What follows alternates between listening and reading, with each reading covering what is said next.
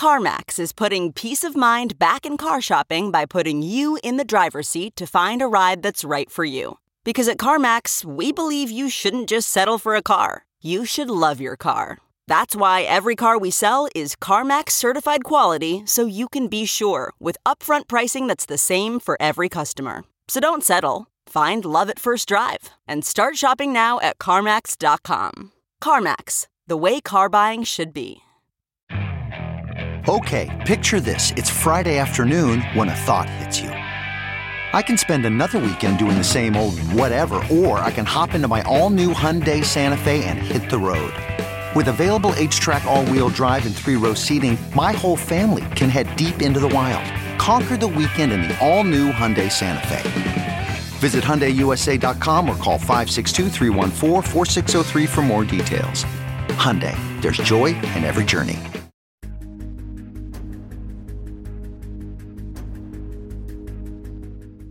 Welcome to the SBF Trial, a CoinDesk Podcast Network newsletter bringing you daily insights from inside the courtroom where Sam Bankman-Fried will try to stay out of prison.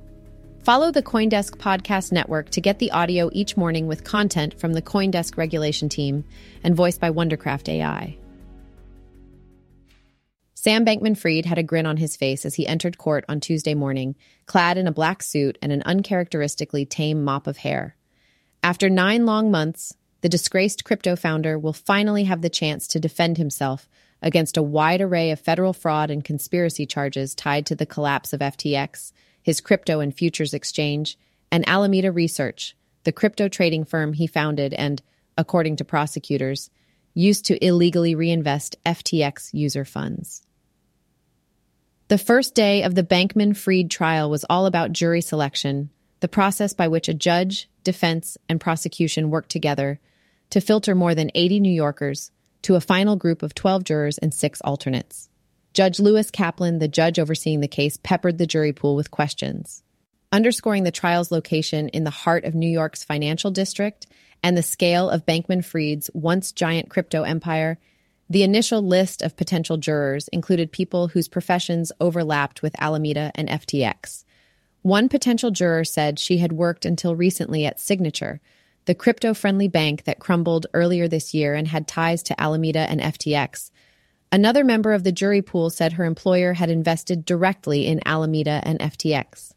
"Did your employer make or lose money as a result of their investments?" asked Kaplan. "Lost money," said the juror. The goal of Kaplan's questions was to suss out which of the many prospective jurors would be able to serve impartially, a particularly complex endeavor given the headline-grabbing nature of Bankman-Fried's crypto collapse, as the judge acknowledged at the start of jury selection. "It would not surprise me if some of you have heard about this case." When Kaplan asked if anyone in the room had seen a recent 60 Minutes segment, an interview with author Michael Lewis about his just-released book about the rise and fall of Sam Bankman-Fried. At least 7 jurors raised their hands. Most members of the jury pool were stationed in an overflow room on the first floor of the courthouse. Bankman-Fried sat silently between his attorneys throughout the bulk of the jury selection process. Mostly he spent his time pecking away at a laptop keyboard.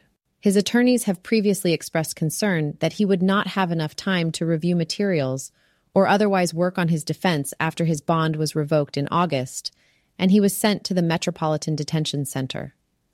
Despite the seriousness of the accusations facing Bankman-Fried, his mood from the court's overflow rooms, where press was sequestered, seemed to range from neutral to positive. The judge himself cracked a few jokes during the jury selection process, though he hammered certain prospective jurors who appeared to be trying very hard to avoid serving for the trial. One prospect tried 3 different sets of excuses, none of which appeared to convince the judge.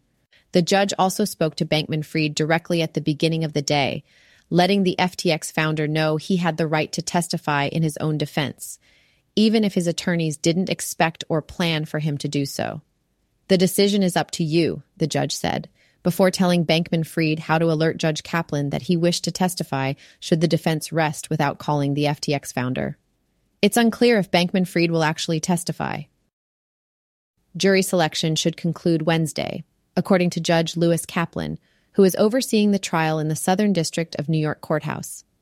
There are around 50 potential jurors remaining, after he dismissed a few dozen during yesterday's jury selection.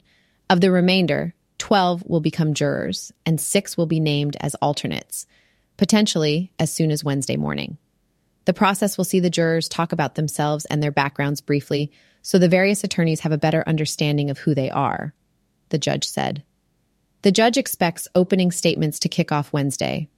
One prosecutor said he expects the Department of Justice's opening statement to last no longer than 30 minutes, while the defense anticipates taking up to 40 minutes. This means we could begin hearing from witnesses by Wednesday afternoon. A pair of FBI agents were present in the courtroom Tuesday, though it's unclear if they will be the DOJ's opening witnesses.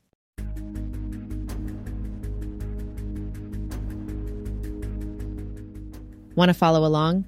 Sign up for CoinDesk's new daily newsletter, the SBF Trial, bringing you insights from the courthouse and around the case. You can get the podcast each day right here by following the CoinDesk Podcast Network. Thanks for listening.